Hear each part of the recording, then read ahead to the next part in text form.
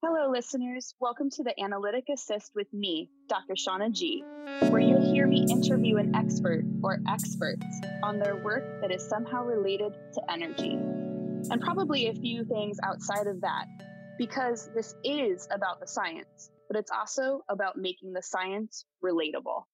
Hello, everybody. Thank you for joining us on the Analytic Assist episode 2. So exciting. It's coming. It's happening. I'm here with Anna Handlin, who is a cardiac ICU nurse and a children's hospital. So want to thank her so much for coming to the Analytic Assist to talk to us about energy. And I have a feeling that this conversation, well, really, as per usual, I think it's going to just turn out that way. It's going to go in a lot of different directions, which here at the Analytic Assist, we sort of highly encourage within reason. We want to keep it a little organized. But again, the idea is to talk science, but to also make it really applicable. We're in this human experience. So thanks, Anna. Thanks for having me. Yeah. So you are in Alabama right now. I am in Alabama. I've been here for 2 weeks, just for kind of a change of scenery at my parents' beach house, trying to still lay low, not interact with too many people, but it's been nice and peaceful. Yeah, I bet. So Alabama, my next question was going to be to have you just introduce yourself, and Alabama hits on some of your background, obviously. Like the main Uh, background. it also hits on some of your pastime passions, I believe. Oh, yeah. So really, you can't know me for more than 5 minutes without knowing I'm from Alabama, I would say. I would say that's I true. lived there. Yep, lived here most of my life. I went to Auburn University. Huge fan of all sports and all things Auburn.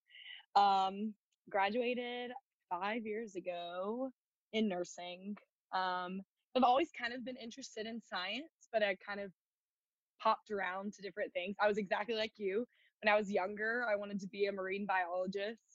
My parents took me to SeaWorld and I was like, yep, this is it. I want to study dolphins. I want to do this. I'm looking at my And then life right now. yep, as I got older, I was like, okay, maybe not super realistic, but still wanted to do science.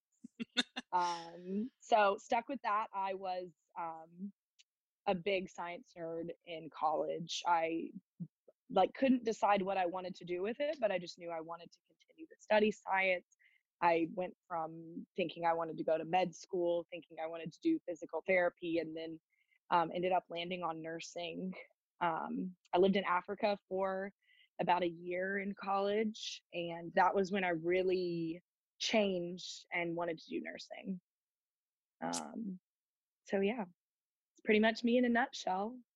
So, unplanned question based on what you just said. So, what about your experience in Africa made nursing the way to go? So I think just I've never really spent that much time in a third world country. I was in Gulu, Uganda, which is northern. It's about where we were was about like 30, 40 miles below South Sudan. And at that time, there was huge, like South Sudan was just a war ridden country. And so every single night we'd see people, like 50 or 60 people piled on trucks coming in from South Sudan, which is a side note, but it was very interesting. Um, so just when I was there, I think I saw the overwhelming need for healthcare and for just there was a immediate need. So my thought process was I didn't know if I wanted to end up doing advanced nursing, but all I knew is I could do nursing in 4 years and get out and start to make an impact immediately versus any other type of graduate school, PA or med school or whatever route I wanted to take. I would end up training for the next 8, 10 years. So that's kind of why I changed and I was like, all right, there's an immediate need. I would rather make an impact quicker rather than stay in school for longer. Oh my goodness, and make an impact you do. I would imagine that this has taken a different turn than you could have, ever thought it would recently, which we'll get to here in a minute. Oh, yeah. But let's talk about the idea of energy. So how does the idea of energy relate to your clinical background, your nursing background? Yeah, so I work, as you said, I work in a pediatric cardiac ICU. Um, and essentially, starting there, I knew nothing about anything that that unit had to offer. I shadowed there one day and was like, this is really cool, but it is something that had never been introduced to me in nursing school. So energy is pretty much a huge thing that we discuss more or less every single day on my unit, but we just use kind of different terms for it. So the patient population that I work with, um, we have neonates, so newborns that are born with heart defects. So we operate on those, and then we have a lot of toddlers that are coming in for their third or fourth open heart surgery, and then we have teenagers that have cardiomyopathy, which is there's different forms of heart failure. So we can have like healthy teenagers come in, they've had maybe some respiratory symptoms, and then all of a sudden we get an X-ray, their heart's huge, they're in heart failure. So um, a lot of different energy topics are discussed. The main thing in being like your heart is the powerhouse of your body. It's what pumps blood and that oxygenated filled red blood cells to your body, to your different organs. Um, and so it is kind of what gives all the cells of your body that energy that you need. And it's pretty cool because the body is so smart and it compensates so well in that your body and your brain knows when it pumps oxygenated blood, it knows where to send it first. So it's going to send it to your brain, it's going to send it to your coronaries because those are what need the oxygenated blood. Those are what need the energy the most. And maybe things like your kidney, your gut are going to get, well, not slacked, but they're going to get the oxygenated blood last because your body is going to compensate and it knows in order to stay alive, this is where I need my energy. This is where I need my oxygenated blood. Right. So they're not forgotten, but they're just a little bit They're lower not on forgotten, the right? priority. So like in my Right. patient population are babies. A lot of them, if they're 1 week old and they haven't had surgery yet, their cardiac output or their heart function is low. So we're trying to keep their energy levels low so that their heart is going to have enough strength to pump adequately to their whole body. So let's say that's a newborn that's 3 days old and is going to need a big heart operation.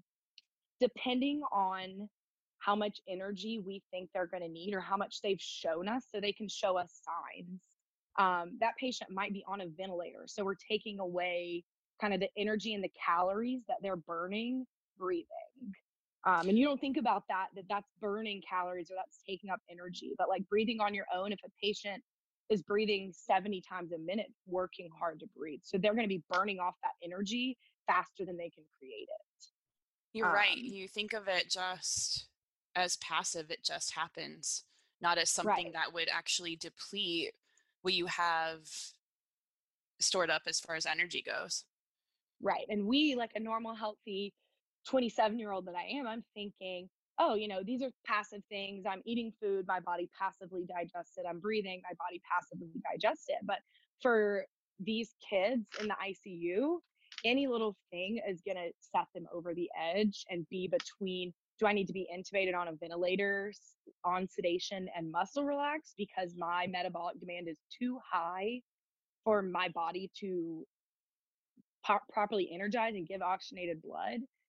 So it's things like breathing and things like when we're introducing food to their gut, do they have enough oxygenated blood to properly digest that food, or are they going to get an infection because their body just doesn't have that energy level that you kind of need? So So we're it's gonna all really changed my perspective on just those passive things that you're doing daily that you're like, oh, this is actually really, really hard for people that are sick. right, and it does actually take. So it could actually put you into an energetic deficit almost. Would that be fair to Yeah. say? Yes. So we're going to come back to that idea, but I want to ask. So you mentioned that you have patients on ventilators, yet at the same time you're looking for signs of, can you take the work that you're currently doing, basically? What signs are you looking for when your patient, it seems like it'd be really hard to read any sort of signs So how do you determine that? Yeah, so it kind of is depending on patient to patient, but I mean, thankfully, with today's modern medicine, there can be patients that I have 3-day-old on a ventilator with several different monitoring devices. So I have a monitor that's telling me like every single thing I would ever possibly want to know about this patient: their heart rate, how fast they're breathing, what their temperature is, what their blood pressure is, what their carbon dioxide levels are, how much. We have a monitoring system from their breathing tube that's showing how well they're ventilating, taking oxygen in and breathing carbon dioxide out. And then we also, a lot of them have arterial lines, which is just like kind of an IV straight into an artery, that gives us a constant blood pressure. And the main thing that we pull off of that is called a blood gas. So that is a good determinant of what the pH of your blood is, and then how well they're ventilating, how well their body and their kidneys and their lungs are kind of responding to how much energy their body is having to exert. And there's a main number on those gases called lactate, which if there's any athletes listening, you're gonna, think of lactic acidosis, lactic acid that you build up in your muscles when you Muscles. work really hard. So that's a huge number that we follow, lactate, on those gases to see kind of how oxygenated their organs are getting and how much energy they're expending. And if your lactate jumps up really high, or if it just slowly kind of starts to trend up, climb up, we're constantly trying to say, okay, what can we do to take away less work of this patient's heart and body? So we want to make them have to do the minimum amount of energy to be able to properly oxygenate their lungs, their kidney, their gut, their brain, their coronaries, all of that. So it's constantly a moving wheel, and you're constantly looking at all these different numbers and lab values, and obviously assessing the patient as well. But it can be something as subtle as, your patient starts to breathe slightly faster. So a lot of things just kind of come with time and that experience of being able to see like very small changes. But a lot of, I don't know, it's very interesting, and I feel like I could do it for 20 years and still kind of have things to learn. Well, it sounds like you're taking just a few factors into consideration and analyzing them. Just a few. So I love that you mentioned the heart is the powerhouse of the body. I mean, if you think about it, going back to thinking about breathing, respiration, your heartbeat, if you're healthy, you don't think about it. It just happens. But coming back to the heart being a powerhouse, it is amazing that this one organ can power your blood through your body from where it's housed in your chest all the way down to your feet. And if you really think about that, and then back up against gravity. And if you Right. think about that, that's incredible, right? Oh, it is fascinating. And we'll have a lot of patients, and people ask me all the time if we have patients on dialysis, or where their kidneys have failed and they need help doing exchanging electrolytes. And people will be like, oh, well, I thought you worked on a cardiac unit. But what a lot of people don't understand is, yes, it's a cardiac unit, but if your heart isn't functioning well, then the rest of your organs will follow. You can easily go into multi-organ failure if your heart isn't functioning at a sort of level that can kind of energize the rest of your body. Right. It's just incredible. So, going back to what you touched on it before, the idea of your heart, the body in general being extremely intelligent, and it is absolutely incredible. And how specific places in the body will receive oxygenated blood first. They're the first priority. Whereas other parts of the body, they're a little bit lower on that priority list, right? Like they may make the guest list. They're sort of, you know what I mean? Like they're I not get the an invite through VIPs. a friend. Right. You got the invite through the friend, right? Like you know the brain, but you are invited because you know the brain. So you hit on a concept called uh, metabolic demand, right? Yeah. And so you touched on it, but can you really describe what that concept is? Yeah. So metabolic demand is a word that I feel like the healthcare community kind of throws around a lot, but it's pretty actually hard to explain, or it's a hard concept. But basically, I mean, everyone kind of understands what metabolism is. When you think about energy, you're thinking, calorie in and calorie out. Like your weight gain and loss is all just kind of an energy balance. So there's something called basal metabolic demand, and it's essentially how much energy your body needs on a normal day under normal circumstances. Um, so your metabolic demand is kind of similar. It's like how much energy your body needs, and it can alter based on your activity level, depending on kind of how active you are. So some people, if you can go out and run a marathon in one day, um, so your metabolic demand is going to be pretty high. But if you have a normal functioning heart, you're gonna be okay for the most part. You'll just need more energy in, which would be more calories in, obviously. So when your body is stressed, or when your heart is stressed, not functioning quite as well, your the metabolic reserve. So it's basically, in terms of the heart, I'm going to talk kind of oxygen when we're thinking energy, because oxygenated blood is kind of what gives your organs that functioning property. So um, when your heart is stressed, or when your body is under stress, you're sick, or you're in the hospital, or you're just under the weather at home. And for my patient population, so your oxygen available to your heart becomes insufficient. So this is kind of when you start seeing your metabolic demands a little bit too high for your energy level in your body to sufficiently meet. So in my patient population, so in the kids in the cardiac ICU, we start to see kind of subtle signs. So one thing you can see when their metabolic demand is just a little bit too high is on your heart rhythm strip. So we all think, your heart, you and I, our heart beats properly. It's in a normal rhythm, et cetera, et cetera. So there's all these different parts of a heart rhythm. And one of the main ones is there's an ST segment.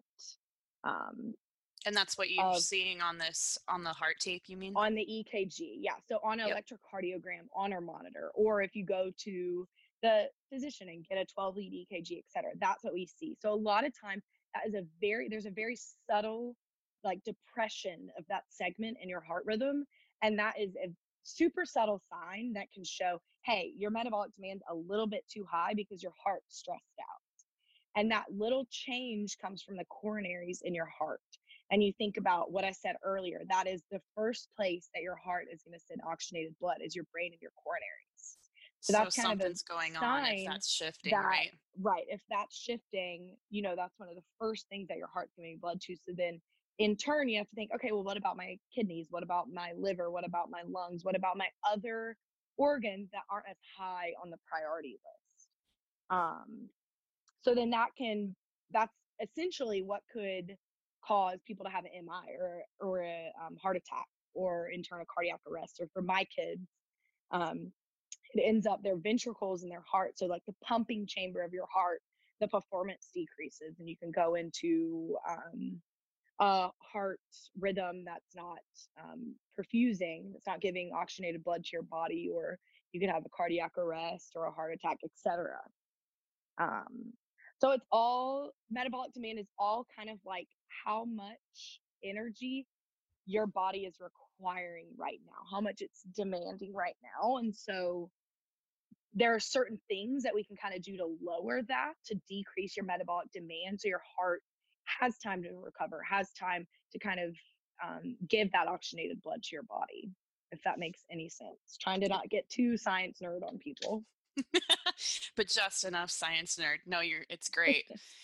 So I would imagine that, and you touched on this as well, you see neonates really, really, I mean, fresh children, fresh kids, like they were just born, and some older kids. So when you're thinking about metabolic demand and some of the signs that you see, does that change as children age, or do you have a set of signs that you typically look for, or does that change over time and depending on how old your patient is?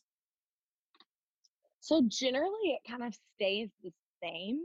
The signs and symptoms may just be a little bit different. So always in like my assessment skills, my kind of intuition with that, it's going to look different if a patient's heart is not performing well, if they're a baby versus they're a 17-year-old. Mhm. So there's going to be certain things, we're always looking out for. In our unit, we say, okay, what are you looking for to make sure you have adequate cardiac output? So basically, when I say cardiac output in layman's terms, I'm thinking good enough energy for your body to function. So kind of the first signs we look for is we look for, one of the main signs is, do you have enough urine output, which Mhm. is crazy. And before I was into nursing and into science, I don't pay attention to that at all. But some of our kids, we are measuring their urine output hour by hour, minute by minute, because that is a sign if their kidneys are getting enough oxygenated blood. So that's kind of universal for all kids in ICU and all adults in ICU. That is one of the first signs that's going to go if your metabolic demand is a little too high, or if your heart is not able to kind of function to give your kidneys. So that's kind of a universal sign for, I'd say that would be for a 2-day-old versus that would be for a 17-year-old. And then we kind of touched on that, the lactate number that I can get off a line, that would be universal, same for every patient. Um, and then just other like kind of assessment on their breathing, or whether they're tolerating feeds, or things such as like, are they having normal bowel movements? Is their heart rhythm normal? There's constantly, I feel like, 47 things going on in my head when I'm at work, when I'm thinking about kind of how my patient energy levels are. It really does sound like a puzzle, is what it sounds like, honestly. And you're looking It at is a it, puzzle. yeah, how does this fit with this? And here's the thing, it's tricky because the puzzle pieces change, or it Right. sounds like anyway, and what used to fit, Yeah. maybe it doesn't quite anymore in what's happening. And I think that's one of the things that kept me continuing to work on this unit for 5 years, is because um, the puzzle. You're right. The puzzle pieces are all different, and that's one of the things I love about kind of the cardiac world in pediatrics, is because no patient's heart anatomy is the same, and no patient's heart functions the same. And there's some things that I'll be like, okay, I had a patient with this heart defect, and this is how they behaved after surgery. You have kind of things like that, things you're expecting. But you Hmm. also have those things that come out of nowhere. I've had experiences that I've only had once, or patient's heart anatomy that's one of a kind. No one's ever been born with that kind of anatomy and physiology. So that's something that just kind of like stimulates me. I'm interested in it. I enjoy like going to work and being able to look at a diagram of my patient's heart and kind of think through, okay, if they have a hole in this chamber, which way is their blood flow going to continue to go, etc. So I think it just continues to challenge me and stimulate me mentally. And so Hmm. that's what has kept me going back. A lot of the reason that's kept me going back and kind of staying in the same spot. So that's the perfect segue to my next question, because I would imagine, okay, so you're looking at the puzzle, you think you've got how the pieces are fitting together in that moment. And let's say there's something that's shifting, something's aberrant. How do you make that shift happen and make it move towards more of a balance? Yeah. So the one of the hard things about that is a lot of times we're trying to figure out kind of what caused that shift. Like what, a lot of times we're like, okay, well, what's changed? If I'm calling a physician, I'm saying, hey, my patient's blood pressure is low. What do you want me to do? They're not going to immediately say, let's do this. They're going to be like, okay, well, what else changed? Hmm. Did your heart rate change? Did your we have lines. A lot of times we measure kind of your fluid status in your patient. So we call it a central venous pressure. Sometimes we call it a right atrial pressure if it's a post-op. So basically it's another measuring tool to see kind of what the patient needs, where they're at. So they could ask a million questions. We're trying to figure out not just how to treat it, but why did that happen? And sometimes it's frustrating.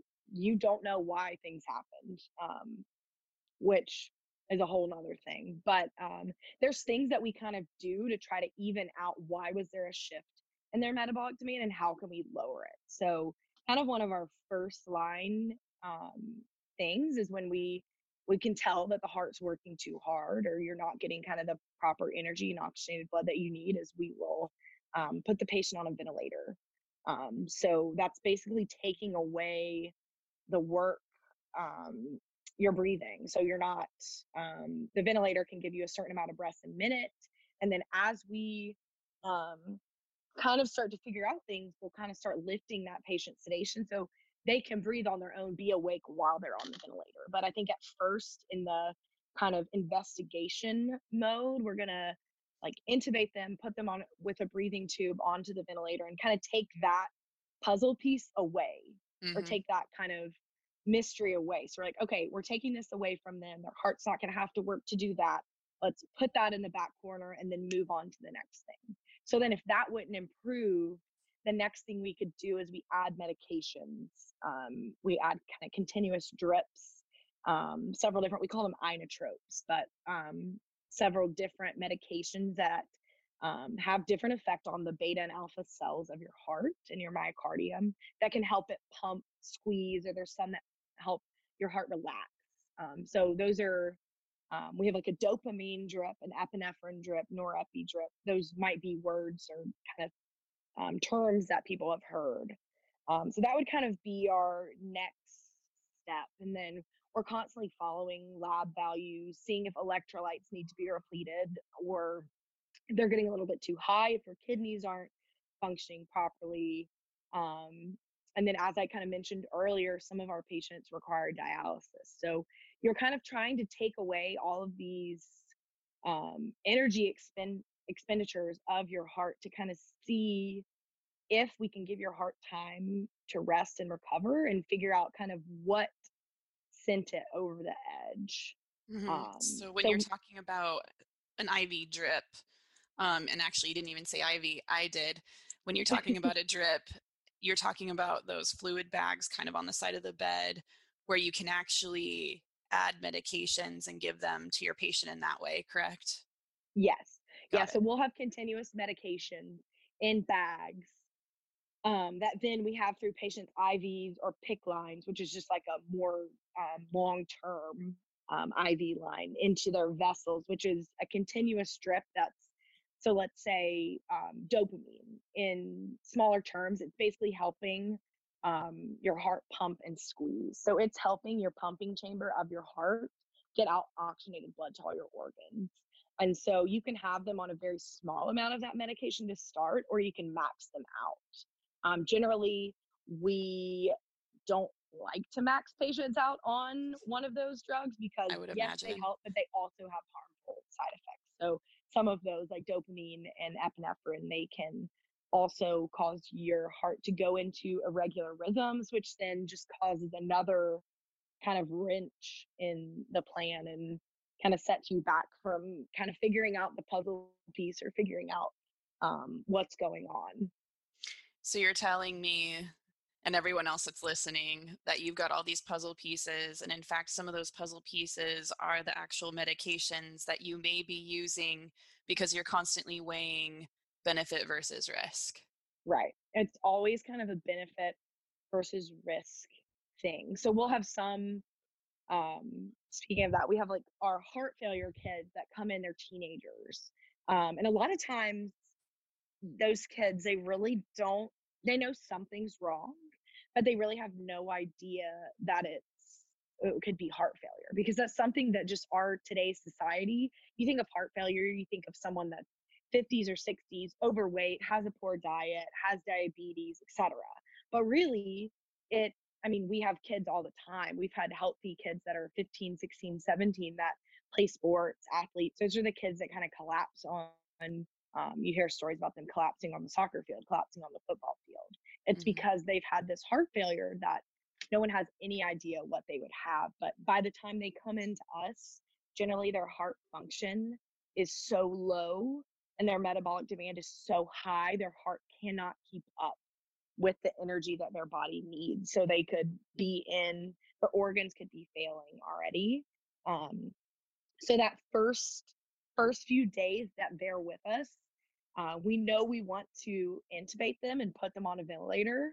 But even just that procedure can stress out your heart so much that you could have a cardiac arrest, or you could go into an arrhythmia. So we're constantly weighing risk versus benefits. Like, we know that we're going to need to have them on a ventilator, but we need to get them at just the right time, and kind of have the circumstances to be almost perfect to put them on that ventilator without them having an arrest. So you're constantly being like, okay, we know that they're going to benefit from this, but how high is the risk? So a lot of times in those patients, we'll have certain things. We'll have like, we have machines called ECMO machines.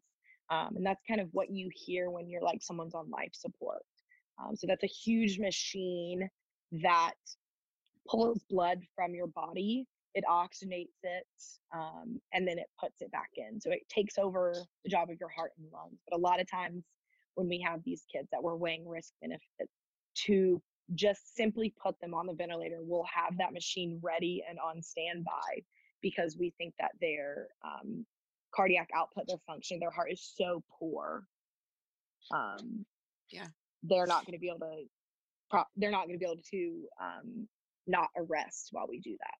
Honestly, Anna, this sounds superhuman because on top of, I mean, really, how can one clinician consider all this constantly? Because you have the clinical piece, but on top of that, you have, you take care of patients that are young. They could be in high school, as you mentioned, and they're on the soccer field one day and they collapse. And being an athlete and yourself being an athlete, I can't imagine what that would be like. So on top of the clinical piece, you must be like a master communicator because your patients are going to be scared, the families. Man, I really just, I have to hand it to you. It sounds superhuman. And I think one of the greatest things about it is that it's never just me. So yes, my communication skills have increased so much by working on this unit, but it's also, I'm never alone. So yes, when I have a patient for my 12 or 13-hour shift, I'm the one that is primarily at that bedside. I'm the one that's constantly looking at the monitor, constantly thinking about kind of small changes. But the great thing about it, especially my unit, it's like, we really do team nursing, and I will have nurses that have patients next door. If I'm needing help, they're constantly dropping things to come help me. We have a team of physicians that are always on the unit, within like a call's reach, or if your patient's really decompensating, then sometimes they're literally sitting outside of your door for 10 or 12 hours. And we just have a huge staff and huge team that we've all had to learn to just work together, because otherwise it's just not something that one single person could do. Right. Do you have nursing networks? Does that exist online, or do you have, I don't know, Instagram? How does that work? Yes. So there are a bunch of different kind of like professional nursing groups. I am in one of them. I'm not super active to say, but my grandmother, full disclosure, not super active. My grandmother was a cardiac nurse for 40 years. Oh, it's in the family. It's in the family. So she was obviously the most excited when I decided I wanted to be a cardiac nurse. But she was president of this huge nursing organization for, I think, 5 years. And so she's huge in that nursing community. So she's had so many like outlets for me to kind of reach out to. But I'd say my biggest nursing community is people on my unit. So when I started almost 5 years ago, I started with a group of 5 other girls. So there's 6 of us. And all 6 of us are still on that unit, and we're all 6 still super close. They're some of my best friends. And just especially in ICU nursing, I mean, there's a huge turnover rate for many reasons. I mean, people want to go back to school, they want to be nurse practitioners, they want to be nurse anesthetists, they want to get their masters, or people just get ICU burnout. So it's something that, yeah, it's pretty stressful. You're dealing with the stresses of the patient not doing well, you're dealing with stresses of the parents. I think that was one thing that was huge to me when I went into pediatric nursing. I had no idea that it would be so much of, yes, I'm dealing with my patient, but I'm also dealing with my patient's family and parents, and just the stress level and their energy levels that sometimes I'm trying to not let seep into myself. You want to be invested, but at the same time, I have to kind of stay protected. So that's something that, um, you know, after 2, 3 years of doing, people just get exhausted and want to move on. So that's been one super cool thing for me, is that my 5 best friends that I started with were all still there. So over the years, we have been kind of an outlet for each other to, hey, we'll get on a group call, we'll get on a group FaceTime and be like, hey, my day sucked, let me talk about it. Or, hey, this is what I did today. Like, do you guys think I should have done this? Like, what could I have done better, etc. So it's been so good to kind of have that outlet. And honestly, I think it's what has kept me in the same job for the amount of time I have been. I think the knowing about clinician burnout is so important. It's so prevalent, and I think it's very important to talk about it to clinicians and give you all the opportunity to say, hey, this is very real, these are the reasons why, and talk about energy. And you hit a good point. Throughout all of this, you're maintaining your own energy, and where do you want to be in that? And are you absorbing all of the things that happen at work too much, but at the same time you do somewhat, right? Because it's a human to human connection and you're taking Right. care of people. Yeah, so I think it's definitely hard, especially, I mean, we've had families that we've had on our unit for 8, 10, 12 months, and you develop a relationship with them. I mean, we're their family. They're there every day. Their babies, if their baby is born all the way until they're 12 months and they are on our unit the whole time, I mean, we kind of become their family. They see us every day. We're a part of their routine. Um, so it's so easy to get close, and it's hard to put up those boundaries. But at some point for me, I have just found the best thing to do is to keep those boundaries, just for my mental health and my well-being, which may sound selfish.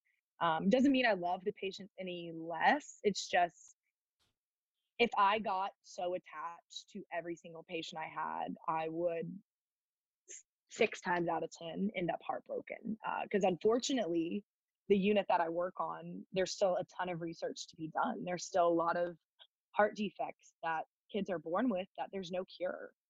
There's palliative surgeries, but there's no surgical cure. So there are a lot of outcomes that end in a patient going home on hospice, or a patient passing away on our unit. So it is at times like a really hard and really depressing place to work. And I've just kind of had to set those boundaries. So there was a few years ago, I got super close to a patient. The patient passed away. I still stay in contact with those parents, but a handful of us went to his funeral. I think he was maybe 8 or 9 months when he passed away. And I don't regret going to the funeral. It was a lovely experience. But that after that, I was like, okay, that's where my boundary is set. Mm-hmm.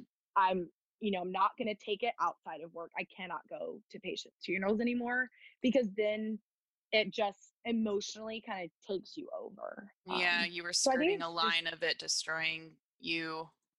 right. And I'm not going to be the best nurse I can be and the best clinician I can be if I am too emotionally involved. Absolutely. So sometimes I'm trying to think of it with a scientific mind, and with a like non-biased mind for the patient and the parents, because I'm like, at the end of the day, this is my patient and I need to do what is best for their body, their heart. So over the years, there's just been certain boundaries that I've kind of had to like have a fine line with and figure out where they what are. kind of coping mechanisms and what things I need to keep my energy levels up and to keep my like mental health up in order to work on this type of unit. So talking about your energy levels, and we talked a lot about the idea of metabolism and the demand on your energy storage and where it gets sent in the sense of patients in a hospital where something is going very, very wrong. What about, those of us outside of the hospital and there's not something overtly going wrong? Do we experience a change in our metabolic demand? Have you felt it in yourself? And if so, can you describe what that was like, or how did you know it was happening? Yeah, I think when I think like metabolism, metabolic demand for myself, I think about exercise, which I know obviously that's how you and I met, was exercise. But when I'm thinking about my energy levels and my metabolism, my demand, is I'm thinking about kind of what I'm asking my body to do on a day-to-day basis. So at work, it's obviously a little bit different than my off days, but generally my off days, I like to kind of have my non-negotiables, as one of my roommates say. So my non-negotiables on my off day are I try to drink a lot of water. I always have to start my day with black coffee, and I want to move my body. I want to sweat. So that exercise. So that's going to be the main kind of determinant on my metabolic demand and what energy levels my body needs in order to perform. If I have an off day and I am just exhausted and I am in my bed or I'm watching Netflix for 10 hours, speaking for a friend, I obviously never do that. I hear My people do energy, that. I've heard of people doing that, but I personally have never been that person. My energy level, kind of the calories that my body needs in are not going to be as high as when I go to an F45 class or workout class, or when I go to hot yoga and I move my body and ask my body to do more than it did the day before, or try to do a new movement, try to do a new yoga pose. I mean, I'm going to need more energy. My metabolic demand is going to be higher than it is if I am on a Netflix binge or if I am reading a book all day. Not bad things, but just different. So it's kind of all, for me, I just thinking of kind of what energy, what fuel I need to perform what I'm going to do for the day. And I think working on the unit has made me thankful for kind of what your body can do, kind of what my body can do outside of work. Every time we exercise, us as healthy people kind of living in DC, it's a fit city. People are running, constantly working out, doing different things. You never think about, oh, there's some people that can't do this. So kind of every time I try to work out or every time I exercise, I'm trying to thank myself and my body for whether it's I'm struggling through a 1 mile run or breezing through a 5 mile run. I'm thanking myself for getting up and moving and my body able to properly energize kind of what I need. Thank you for listening to the Analytic Assist. Additional information can be found in the podcast description below. Please leave your rating and reviews below and share with your friends. If you have any topics in mind related to energy, science, innovation, and your own interest, please let me know at drshaunag@gmail.com or message me on Instagram at the Analytic Assist. Until our next investigation, goodbye for now.